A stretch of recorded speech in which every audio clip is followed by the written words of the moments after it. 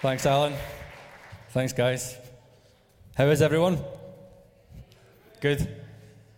So good to be preaching again. Always get super nervous, but always enjoy it, and so grateful for the opportunity. Just so you know who I am, I stay in Dunfermline, I always have all my life.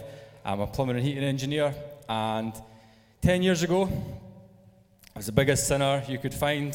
I would drink, I was up to no good with my mates. I would be, at this time of the day, probably doing the walk of shame up Town Hill Road, staggering, stinking of booze, with not much memory of the night before. And God comes and changes, and He's taken me and turned me into a work in progress. But I just want to encourage, the reason I'm saying this is because there's so many new faces and people who have recently got saved. And I just want to encourage you and say that you're doing better than you think you are doing. You're doing amazing just coming through the doors of church on a Sunday and fighting the battles that we fight. So I want to encourage you and say to keep going. Learn to seek God with all your heart. Learn to worship and praise. Learn to pray. And learn to give yourself a break, because the Holy Spirit is at work in you and you're in the right place. And yeah, give them a round of applause. They're awesome. So good. That's what this church is about, always has been about, and always will be about, is being open to everyone from all backgrounds and to see the change in people, the work of God. It's so good to be a part of it all, and the future's bright and so exciting. And I just want to take a minute to thank Pastor Aaron and Lindsay for the series that we've done, A Spirit of Excellence. I don't know about you, but I think personally Aaron's preaching in the last 2 weeks has been the best that I've ever seen Aaron preach. And I know he's tried a new format without the stuff that I'm using, but it's greater and deeper than that. It's been, there's so much grace and depth in what you preach, Aaron. And you perfectly preach the Spirit of Excellence. And we're so privileged and blessed, are we not, to have such amazing pastors. That worship this morning was through the roof. Wow. So today we're going to speak on honour. And I'm going to try and honour the time. It took me 3 days to even type a word on my iPad on honour. And then like 10 minutes ago, I'm like frantically trying to take stuff out and change things, because there's so much to talk about when we talk about honour. I'm going to use some stories in the Bible. It's very, very powerful, and to see how highly God views honour and how we can apply it in our lives. So it's not uncommon now to see dishonour being celebrated and praised. Such examples might be that we see it in the movies, where we dishonour people. We see it in our government and our politics, where people will dishonour and shame and dig the dirt on their opposition to elevate themselves and to magnify their position. It's not uncommon to go on social media and see people being bullied and beaten up, victimised, while people 10, 20, 30 people stand and film and capture this moment so that they can put it on their social media and get as many likes and see if it can go viral. That's become more important than people, so it would seem. And just about every video that I come across on social media has something along the nature. It's in the sports world. It's all around. Dishonour is huge. And we're going to look at the Bible and see what it has to say about it and how we can protect ourselves as Christians and as people who follow Jesus, to make sure that we are lining up with the Word of God. So, where does a spirit of excellence and honour begin? And it begins in the family home. The Ten Commandments specifically says to honour your parents. It's massive to God that we honour our parents. Teenagers, do you honour your parents? Do you clean your room when you're asked to clean your room? In fact, teenagers are apparently the all-knowing all-seeing, all-wise generation. Did you guys know that? I actually remember working, I believe, in Pam Lee's house, and I can't remember word for word what the quote says, but it goes along the lines of, teenagers, move out now while you still know everything. It's brilliant. So teenagers and kids, do you honor your parents? Do you speak highly of your mum and dad? Do you speak with respect? Do you show honor by tidying up your dishes? Before I go any further, there is a crosshair on my head today. Zara's not taking notes, she's taking bullet point reminders. My week next week is going to be torture. You said this, and you said that. I'll come home from work and my sermon will be playing on the stereo every night. So teenagers, it's huge to God for you to respect your mum and your dad, to be a blessing, to, as I've said, show respect, to build them up. Your mum and dad work harder than you'll ever know. They carry the stresses and strains of running a house and paying the bills, and sometimes they just need a little bit of encouragement.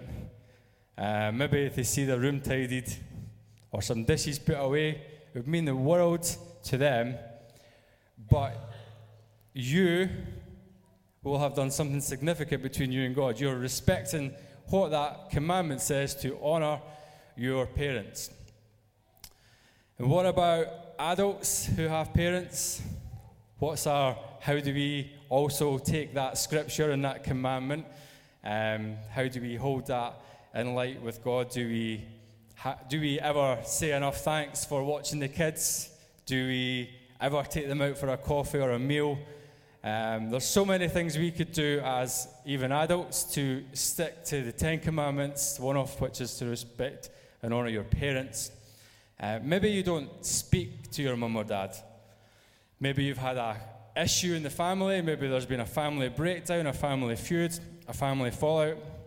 Now, this is the challenging bit, being a Christian, because the Christian faith is centered around love, grace, and forgiveness. The Word of God cuts right through us and challenges us to be different from the world, to not hold grudges, to not be full of bitterness, or to be stubborn and narrow-minded. And I don't know if there's anyone in here that possibly has also maybe strayed away from that scripture, to honor your parents. Maybe a card or some flowers, anything small and practical. I'm not trying to tell you what to do, just some ideas. Honor is huge. We're going to go further into what dishonor does to us as people, to our physical health and to our spiritual life. And then this might begin to make a bit more sense when you think back to it. So, to honor our parents means to speak well of them, speak politely, to show courtesy and respect, and just to take a note of those things and see if there's anything that we need to challenge ourselves with. I'm the worst for not sending a message when I should, or I've got great intentions, but then I never fulfill it because I get so busy and caught up. So don't be like me. Be a bit wiser and do it when it's on your mind. Also in the home, wow, I'm really putting myself out here. Husbands and wives, do you show honor to one another in the home? Do you build each other up with words of encouragement, affirmation, love? Do you see the best when it would be too easy to see the worst? Do we lack building each other up with gifts, doing something without being asked? The Bible has got a rough count, about 100 verses that I just quickly scroll through on these subjects of or on your parents, and then there's more on the home. But we are there's so many specific verses, don't have time to go through them, but I would encourage you to study, husbands and wives, do you show honor in the home? Do we fight in front of our kids? Because that doesn't really teach honor to our children. Do we use our children as a form of manipulation to frustrate and wind up our spouse? Because that also isn't healthy for our kids' development. We've got a huge responsibility to raise our kids in the ways of God, and it starts by first living it in the home. How do we speak to one another? Do we know we're going to get a reaction and we still breach the dam and say something that we shouldn't say? I'm guilty probably of a lot of these things. I don't know if I'm just alone in this situation or if you guys sometimes get up to no good as well and say things you shouldn't say. And, my biggest thing I need to work on, and I'm full of excuses, is when I come home from work and eat my dinner, I don't speak to anyone because I'm just a man who needs fed. But then when I'm a man who needs fed, I seriously need to go and take a shower because I've generally been hanging over somebody's toilet or climbing about under a floor with mice and, should have stuck in at school. I'm only kidding. And I'll walk up the stairs just about every day and Zara will say, "That's okay, you're welcome." Forgot to say thanks yet again. I did not show my wife honor by thanking her for the hard work of cooking with 2 kids around your feet. And you mums will know what that's like. And they haven't paid me to say this. This is pure Holy Spirit conviction right before your eyes. If anyone's got a room that I could stay in next week.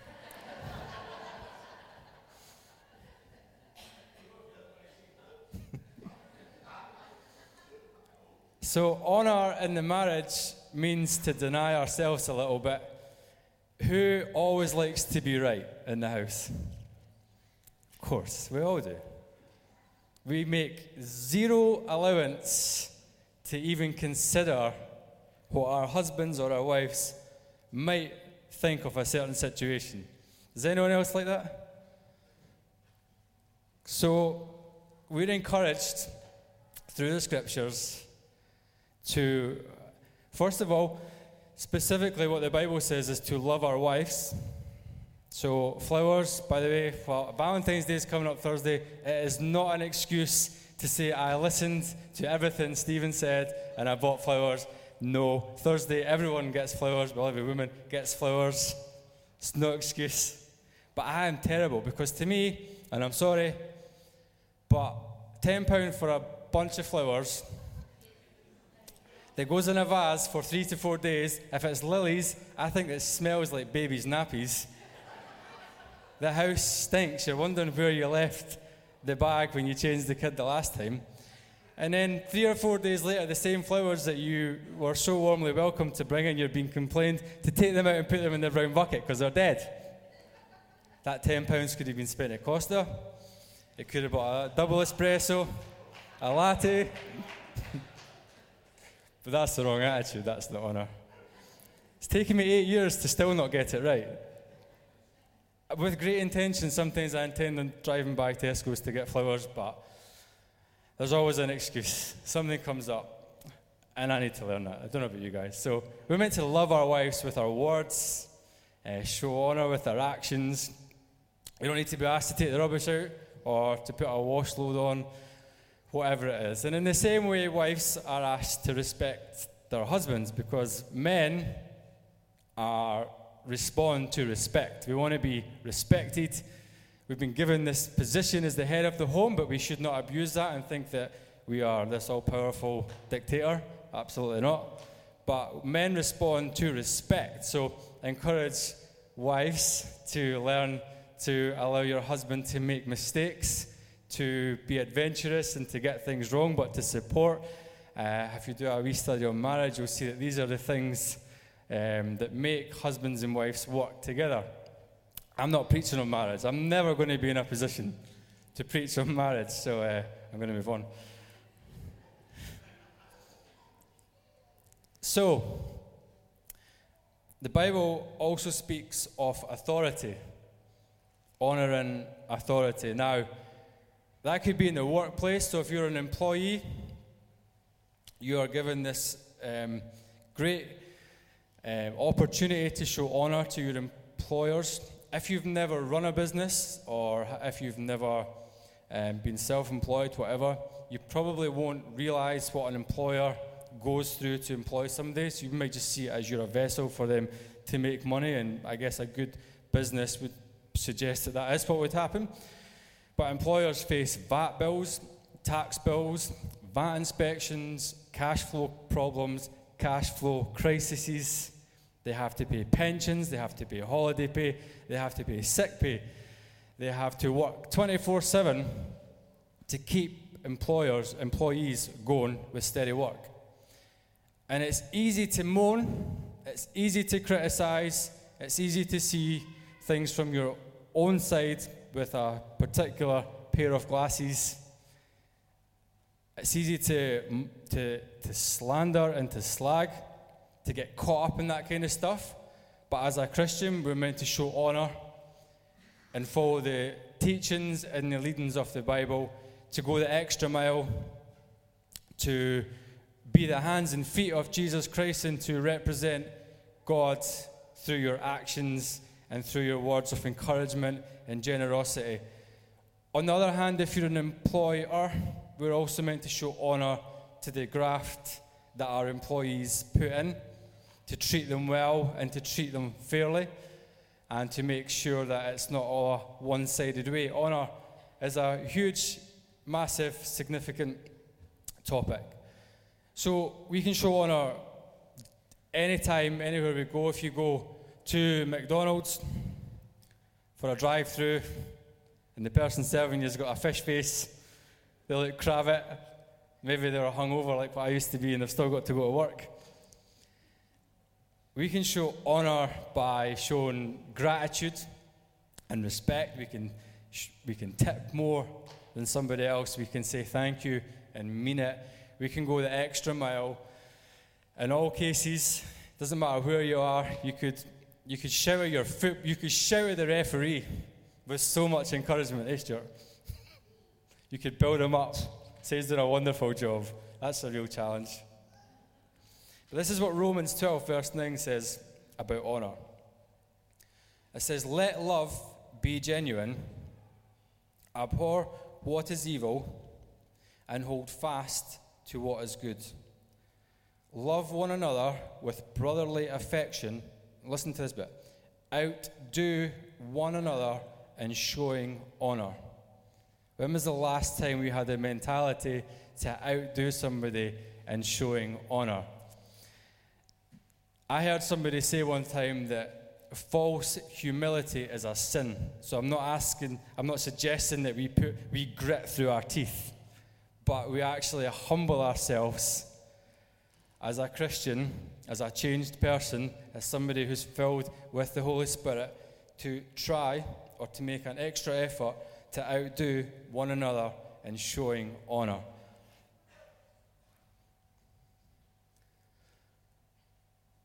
We can honor our government. We might not agree with everything they say. We may or may not agree with Brexit. We may be deeply offended by it or not. I don't know. But we are to show honor to the people that God has placed in charge of our country. You may have certain issues with that, but our biblical command is to show honor. Your workers have suggested, the police, paramedics, all these guys who work hard through the night, whatever. I mean, police, firemen, they seem to get more abuse than anything, rocks hurled at them, and to show honor, to see, when next time you get a speeding ticket, I dare you to smile and say thanks for doing your job so well. The problem's not you, the problem is I was driving too fast. A spirit of honor. Try and outdo people with a spirit of honor. Just going to read some verses quickly that let us see what dishonor is connected to in the spiritual. It says in Psalm 44, verse 15, that my dishonor tortures me continuously, and the shame on my face overwhelms me. A spirit of dishonor can be seen by probably everybody. And the writer here is saying that my dishonor tortures me. You're not called to be a person of dishonor. You weren't saved and made a new creation to be a person of dishonor. So if you feel constantly grumpy and crabby, maybe a little inward search, some analysing needs to take place as to why that could be. Do you know what a spirit of dishonor is? It's unclean and it's unhealthy. And as I just said, it's a spirit. That's actually where I was going to go with that, and I just shouted it. But it's a spirit that attaches itself to us. A spirit of dishonor is a very unhealthy and a very unclean thing to have connected with us. With the psalm writer is here saying that my dishonor tortures me continuously. Also says in Proverbs 11 verse 2, this is a different version, but it says, when pride comes, then comes dishonor. So where there's pride, there's dishonor. Do you think you're better than everybody else? Do you think you're better than your employer? Do you think you know best about decisions that are being made in your workplace or wherever? Do you dishonor your pastors and your church leaders who are out probably more nights than you could know, or would want to be involved in the meetings that they have to go through to make sure that on a Sunday these doors are open, that this building is always got power and gas and the things you need in bathrooms and in the cafe, everything. There's so much work goes in, and a spirit of dishonor can attach itself to us, and we can become people who gossip and complain and murmur and moan, and it's a very, very dangerous place to find yourself. 1 Corinthians 13:4-5 said that love is patient and love is kind. It does not envy and it does not boast. It is not proud. It does not dishonor others. The Christian faith, love, grace, forgiveness. We need to come back to the center, like a little spiritual service or an MOT like you would get on your car, and just see where we are. The best place to make sure that we are living the way God wants us is to daily be reading our Bibles. It shouldn't be a chore. It shouldn't be a strain or a struggle. It shouldn't be seen as something that we're religious and we've got to tick the box. It should be seen as an opportunity to spend time with God, and an exciting time to say, how is God going to speak to me today, and what is he going to say? That's the attitude we should have when we want to read our Bibles. And sometimes I am so far away from that. I'm too tired, blah, blah, blah. But I'm fully aware that I'll have 4 to 5 hours of screen time flashing up on my iPhone telling me how much I've used my phone. But yet, I haven't made much effort to read my Bible. It should be seen as an exciting time. You know, yesterday, my wonderful wife, who I honor so much, gave me the day or afternoon to prepare a sermon. And I'm not kidding, it was like heaven. I don't mean because they were out, I just mean...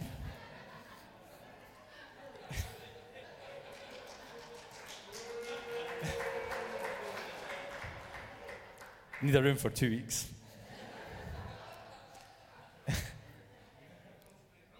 I will try and word that better. It was heaven because I got time to soak in the Holy Spirit. I lay on my couch. I made sure the TV never went on. I've got a thing that when I know I'm going to preach, I delete my social media because I know it's a distraction. So I had nothing except me and some time with God. And I must have listened to a particular song video, double figures. It's like 15 minutes long. I just couldn't get enough of being in the presence of God. And I thought afterwards, like, wow, that's amazing. I can't wait for maybe in 3 months when I'm preaching again for that opportunity. But then it dawned on me that actually if I was to invest more time in spending time without an iPhone or social media, just me and God, when maybe the kids are asleep, put the Sky Sports off for a night and just get into this presence of worship, prayer, in praise, it is so good for your soul. It is so good to build us up. And I felt like an angel yesterday. Just like a whole new level of anointing. Just being in that presence. And that's available to every person in here right now. It's available that if you step forward to meet God, He'll be there to meet us. And He will do so many wonderful things for us in our spiritual life, our physical, and our relationships, and our attitudes. And it's incredible. So I'm going to share a story in the Bible that I've left over here. It's Numbers 12. You can have your scarf back. And it's a powerful, fascinating story on the effect of dishonor. So picture the scene. The Israelites have left Egypt. They've seen miracle after miracle. They've seen God split the sea. They've seen manna bread every morning. They've seen quail when they've wanted meat. They've seen Moses strike a rock when they needed water. He provided all their needs. Their shoes never wore out. They grew with their feet. God gave these people everything. And He used Moses. Now, this is what it says specifically about Moses. I must try and aspire to this. It says, now Moses was very humble, more humble than any other person on earth. He's the only person in the Old Testament that spoke to God face to face, and yet he was the most humble person on earth. I know people who fix a sink or a boiler and run about and think that they are the next best thing in this world. And this man led millions of people, seen miracles, seas split, you name it. And he had a brother and a sister called Aaron and Miriam. And jealousy and pride entered their hearts, and they began to gossip, they began to murmur, and they began to complain about their brother Moses. Now, listen specifically to how God responds to dishonor in this same story. Wrong page. It says that the Lord heard everything they had said. God hears what we say. He knows what we think. And in another verse in the Bible, it says that we will be judged for every idle word. We have to be very, very careful of how we speak and who we speak about. I've actually got a rule of thumb that I try and bring in if maybe there's a opportunity to say something about somebody or gossip, because we're all guilty of being tempted or straying into that area. And the question I try and ask myself now, if I feel I'm going to say something, is would I be prepared to say what I'm about to say if they were standing in front of me? So God heard what they had been saying. Now, just to paint the picture, this is the tabernacle. He says to Moses, Aaron, and Miriam, meet me at the tabernacle. Now, normally the high priest once a year would get the privilege of going into the presence of God. But specifically here, he waited and stood at the entrance. Kind of picture him with his sleeves rolled up, saying, there's no place for this in my church. There's no place for this amongst my people and amongst my leaders. In fact, Lucifer himself got filled with the same thing. It was called pride and dishonor. And look what happened to him. He was in the most elegant place in heaven, decorated with jewels, and you name it. You read what it says in Isaiah about that. And yet, the same thing affected him. So God's standing here, I'm meeting at the door. It's a little bit like when I was younger and my dad was waiting at the door with a ballet shoe. Discipline is coming. And so it says that if there were prophets among you, I, the Lord, would reveal myself in visions. I would speak to them in dreams. But not with my servant Moses. Of all my house, he is the one I trust. I speak to him face to face, clearly and not in riddles. He sees the Lord as he is. So why are you not afraid to criticize my servant Moses? Is there people that you're criticizing in your workplace, in your church, in your home, that maybe you need to take some time between you and God and let the Holy Spirit search and analyze? There's two powerful points in the story coming up. The Lord was very angry with them and he departed. As the cloud moved away,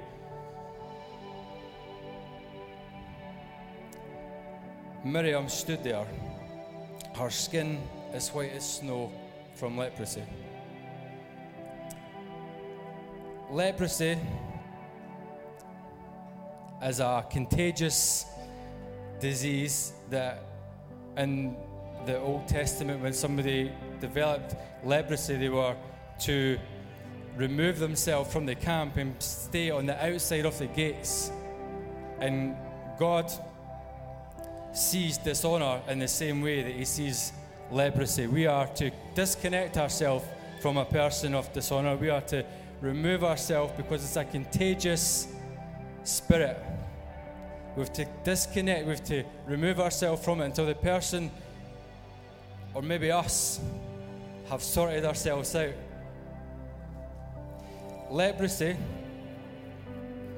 is a disease that affects your nerve endings and it causes you to lose feelings and vision as well.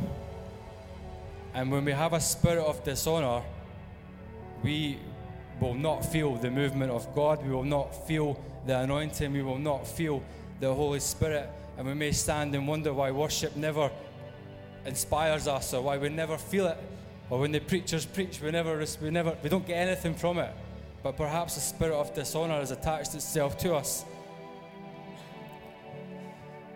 The next important thing about the spirit of dishonor in this story, Miriam had to spend 7 days outside of the camp. Now, Moses, full of grace, begged God to forgive her.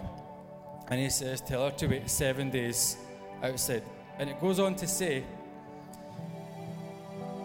so Miriam was kept outside the camp for 7 days, and the people waited until she was brought back before they could travel again. Is our spirit of dishonor holding back our marriage? Is it holding back our family? Is it holding back our ministry? Is it holding you back from the things that God wants you to have, for the plans that he has for you, for the calling that he has on your life? Do we have a spirit of dishonor that's delaying that process? The people had to wait. Are we holding ourselves back? Are we holding anyone else back?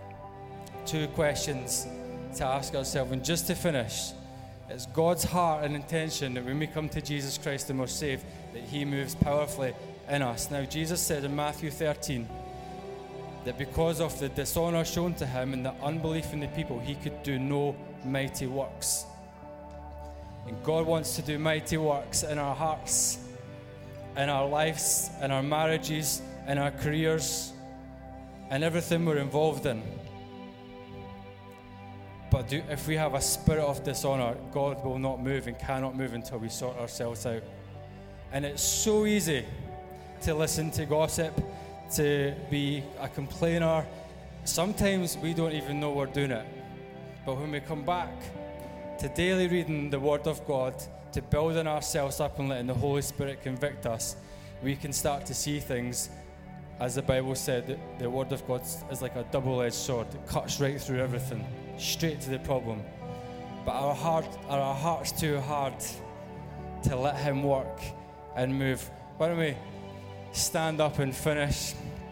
We're going to be led in a time of worship, and I just want you guys to take this opportunity to speak to God yourself and ask him to show you, are you guilty of gossip? Are we guilty of complaining, murmuring, disrespect? I don't want to be all thingy, but it's a huge topic. And take this time, God's discipline is always through love, so if He challenges us and convicts us, it's always for a positive and good reason. So when you take this time as Lindsay and the guys lead us in worship, to come back, maybe like Miriam, the 7 days outside the camp, maybe you've been much longer outside. It's been so long since you experienced the touch and movement of the Holy Spirit. So long since you had tears running down your face through a time of worship. And I want to encourage you guys to take this opportunity just between you and God. Maybe a time of repentance is required. Maybe you need to get on your knees, lie on your face, do whatever before God and come back to Him. He is a God of grace and mercy and forgiveness. And right now in this moment, He will forgive all of us when we humble ourselves and come to Him.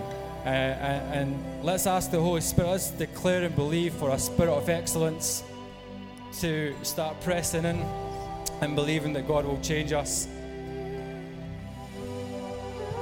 To declare a spirit of honor on our life and our work. When you're clean with all your heart. When you're serving your boss, serve with all your heart. When you're serving your church, do it for Jesus. Build your leaders and elders and pastors up. Don't do it gritting your teeth, but do it because the Bible tells us to behave in such a way and to respect leadership and authority. I'm just going to pray quickly and finish. Father, we just thank you so much for your words, for the truth that we can learn and read. The only faith in this world, Father, that is true and genuine, Lord. And I just pray your Holy Spirit would come in this moment, Lord. Without your Holy Spirit, we are nothing. Our meetings and gatherings mean nothing. And I just pray your Holy Spirit would come and start touching some hearts this morning. Start breaking some hard hearts, Father.